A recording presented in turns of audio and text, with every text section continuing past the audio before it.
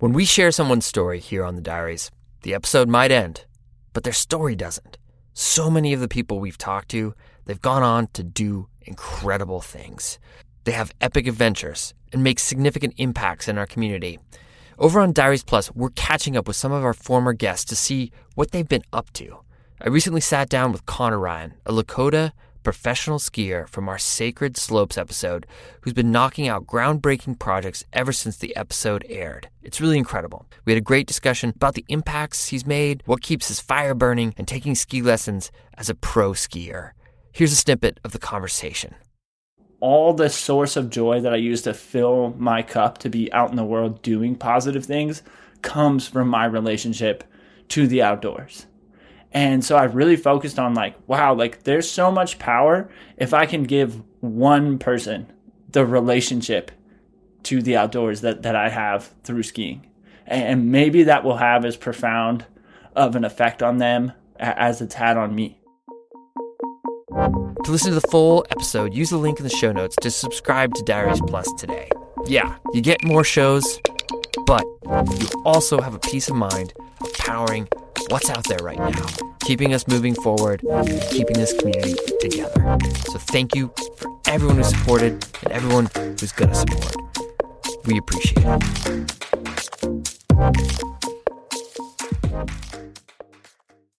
I wanted to ask Santa to bring me a girlfriend for Christmas. It would take nothing less than a Christmas miracle and flying reindeer to meet a girl out here. I was a seasonal guide at a remote camp next to a glacier in rural Alaska. No road access, a tiny wind generator, an outhouse, and unheated cabins barely bigger than garden sheds. Camp said bullseye at the end of a giant wind tunnel called the Lynn Canal. Not actually a canal, but the longest and deepest fjord in North America. Winters piled enough snow in the mountains to create some of the largest non-polar ice fields on Earth. Hurricane-force winds regularly tore through the fjord, and the Pacific dumped torrential rains, swelling the coastal forest to biblical proportions. I was surrounded by brown bears, moose, wolves, sea lions, wolverines, whales, and 10 other men. The Glacier Point Wilderness Safari is a popular remote day tour offered by most cruise ships in Skagway, Alaska.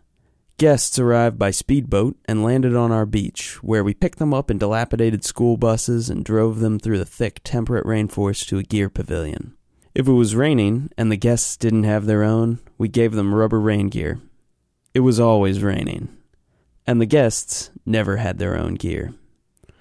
Then we walked through the forest to large canoes and paddled across a frigid lake to the Davidson Glacier. In our free time, we hiked the mountains, climbed the glacier, kayaked, fished, and explored. We sat in the community cabin, drank beer, and talked about tourists, women, and how long it had been since our last shower. On our one day off, we usually went into Skagway to mingle with society. The week before, I had gotten a girl's number at the bar and sent her some texts to see if she would go out with me, but she always dodged them. Mostly, though, we ran tours.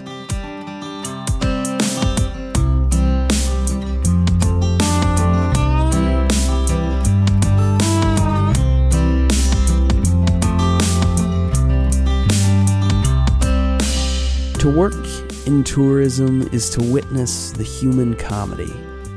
Every guide has stories that start with, "You'll never believe this." Nowhere, it seems, do people go further from the familiar than on cruises to Alaska. Nearly every day, someone stepped off the boat on the ocean and earnestly asked, "What's the elevation here?" The ships sent us all sorts, and we all paddled. People with heart problems, with walkers, difficulty breathing, no balance, and high heels, people that were morbidly obese. We looked like a retirement home that had started a rowing team. Industrial tourism markets landscape as a product. A cruise ship is a giant floating amusement park. Alaska is as tame and contrived as a television show or a shopping mall. Someone once asked another Glacier Point guide if the canoes ran on underwater tracks. When landscape is a product, then everywhere is anywhere, and so it's nowhere. This is where the guides come in. Our job is to make it somewhere. We have to provide context, stories, knowledge, show them where they are.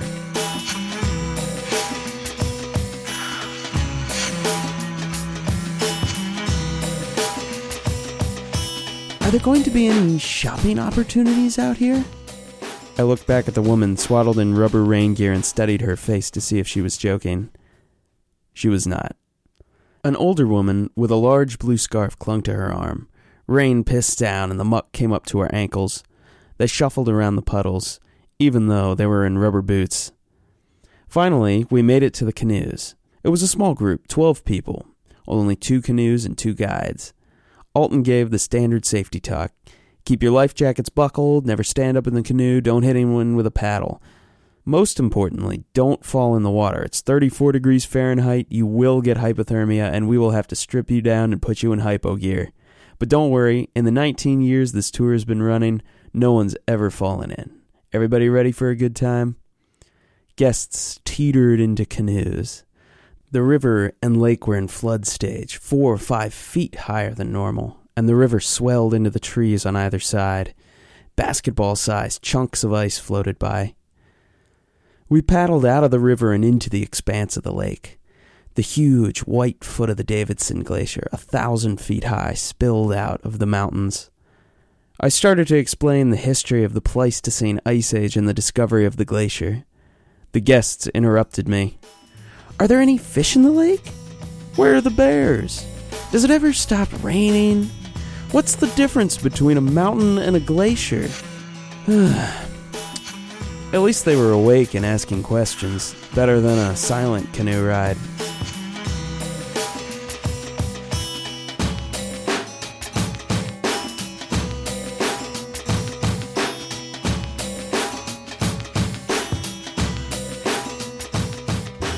Our usual landing spot was flooded out, so we paddled a winding side passage among berms and islands, normally too shallow for a canoe. Gulls flapped away and Arctic terns screeched. Alton and I steered to a silty cove and pulled the guests out onto shore. Normally, we walk a half-mile across a gravel moraine to the Davidson, but that would be impossible today. A raging torrent of meltwater poured from a 50-foot ice cave in the face of the glacier. Boulders of ice rolled in the white water. The glacier was the color of blue Kool-Aid. We walked up the moraine alongside the river, trying to herd everyone together. I led the group with a small boy, Sam, and his sister. The girl jabbed at her phone and clucked with irritation. The boy chattered about building glaciers in Minecraft. The river cut a small eddy here, and bits of ice swirled around in it. I fished out some pieces, popped one in my mouth, and passed out the rest. The guests laughed and took selfies with pieces of ice hundreds of years old in their mouths. Tastes like dinosaurs, said an older man with curly white hair and a big white beard. He had little half-moon glasses and a big red jacket. I shouted to the group over the roar of the river that we had only 5 more minutes. We could go as far as the other side of the rock outcropping before we got cut off by the river. If they wanted to go over, they could follow me. If not, they could stay on this side. Alton and I slowly helped the guests over the boulders, even the woman with the blue scarf. Last was the old man in red. He said he wanted to stay on this side. I nodded. We'd be back in a few minutes. The guests gathered by the river's edge, and we snapped photos with their phones. The river churned and billowed. Gusts of frigid air buffeted us. People began to come out of themselves, turn about, mouths agape. Alaska was working its magic. Even the girl looked around, phone by her side.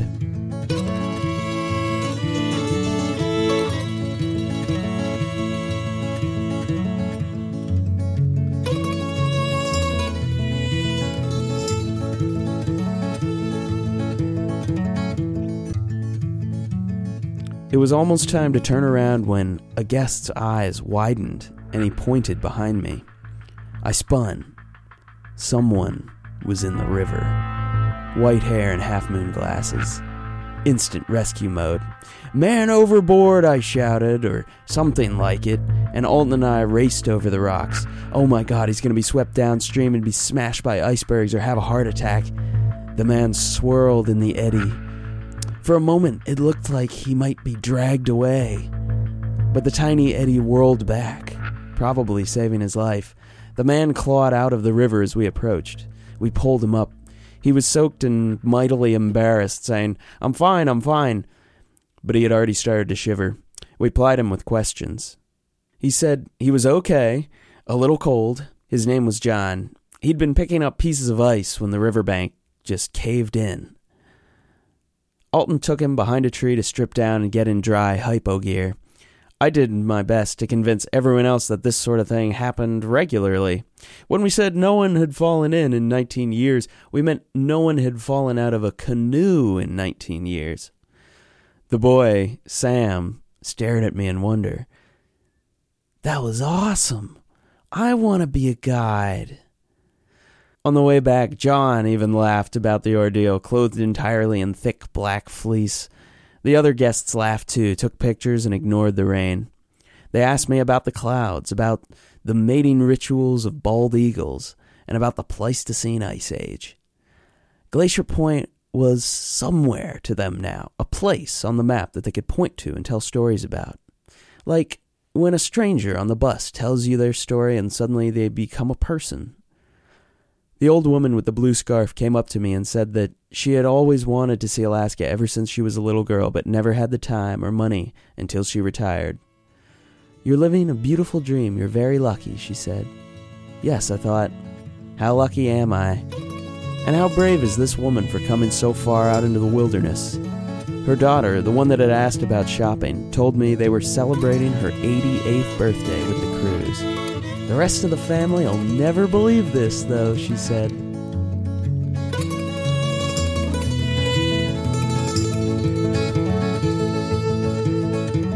Everyone got off the bus and headed back down to the speedboats. John, still in fleece hypo gear and carrying a trash bag full of his wet clothes, shook our hands. I'm retired, he said, but every year I still work as Santa Claus around the holidays. He handed us his business card. Sleigh driver's license, it read.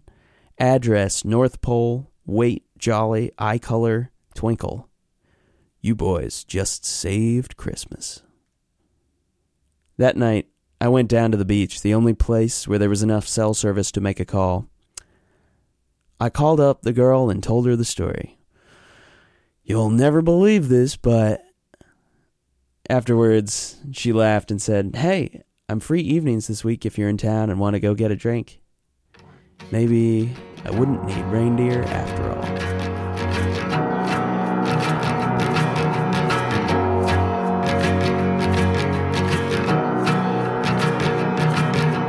I'm Joe Aultman-Moore, and this is my short.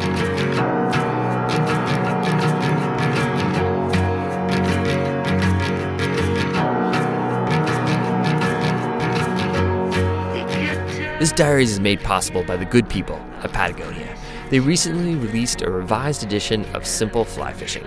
Yvonne Chenard and noted fly fisherman Mauro Mazzo and Craig Matthews show that back to basics can be the most effective way to catch trout. The book has been updated with the latest techniques, flies, stories, and new photographs and drawings. Find it and other books published by Patagonia at patagonia.com. Additional support comes from Kuat Racks. Winter may be here, but that doesn't mean it's time for you to close up your rack. Get some lights and extend the season.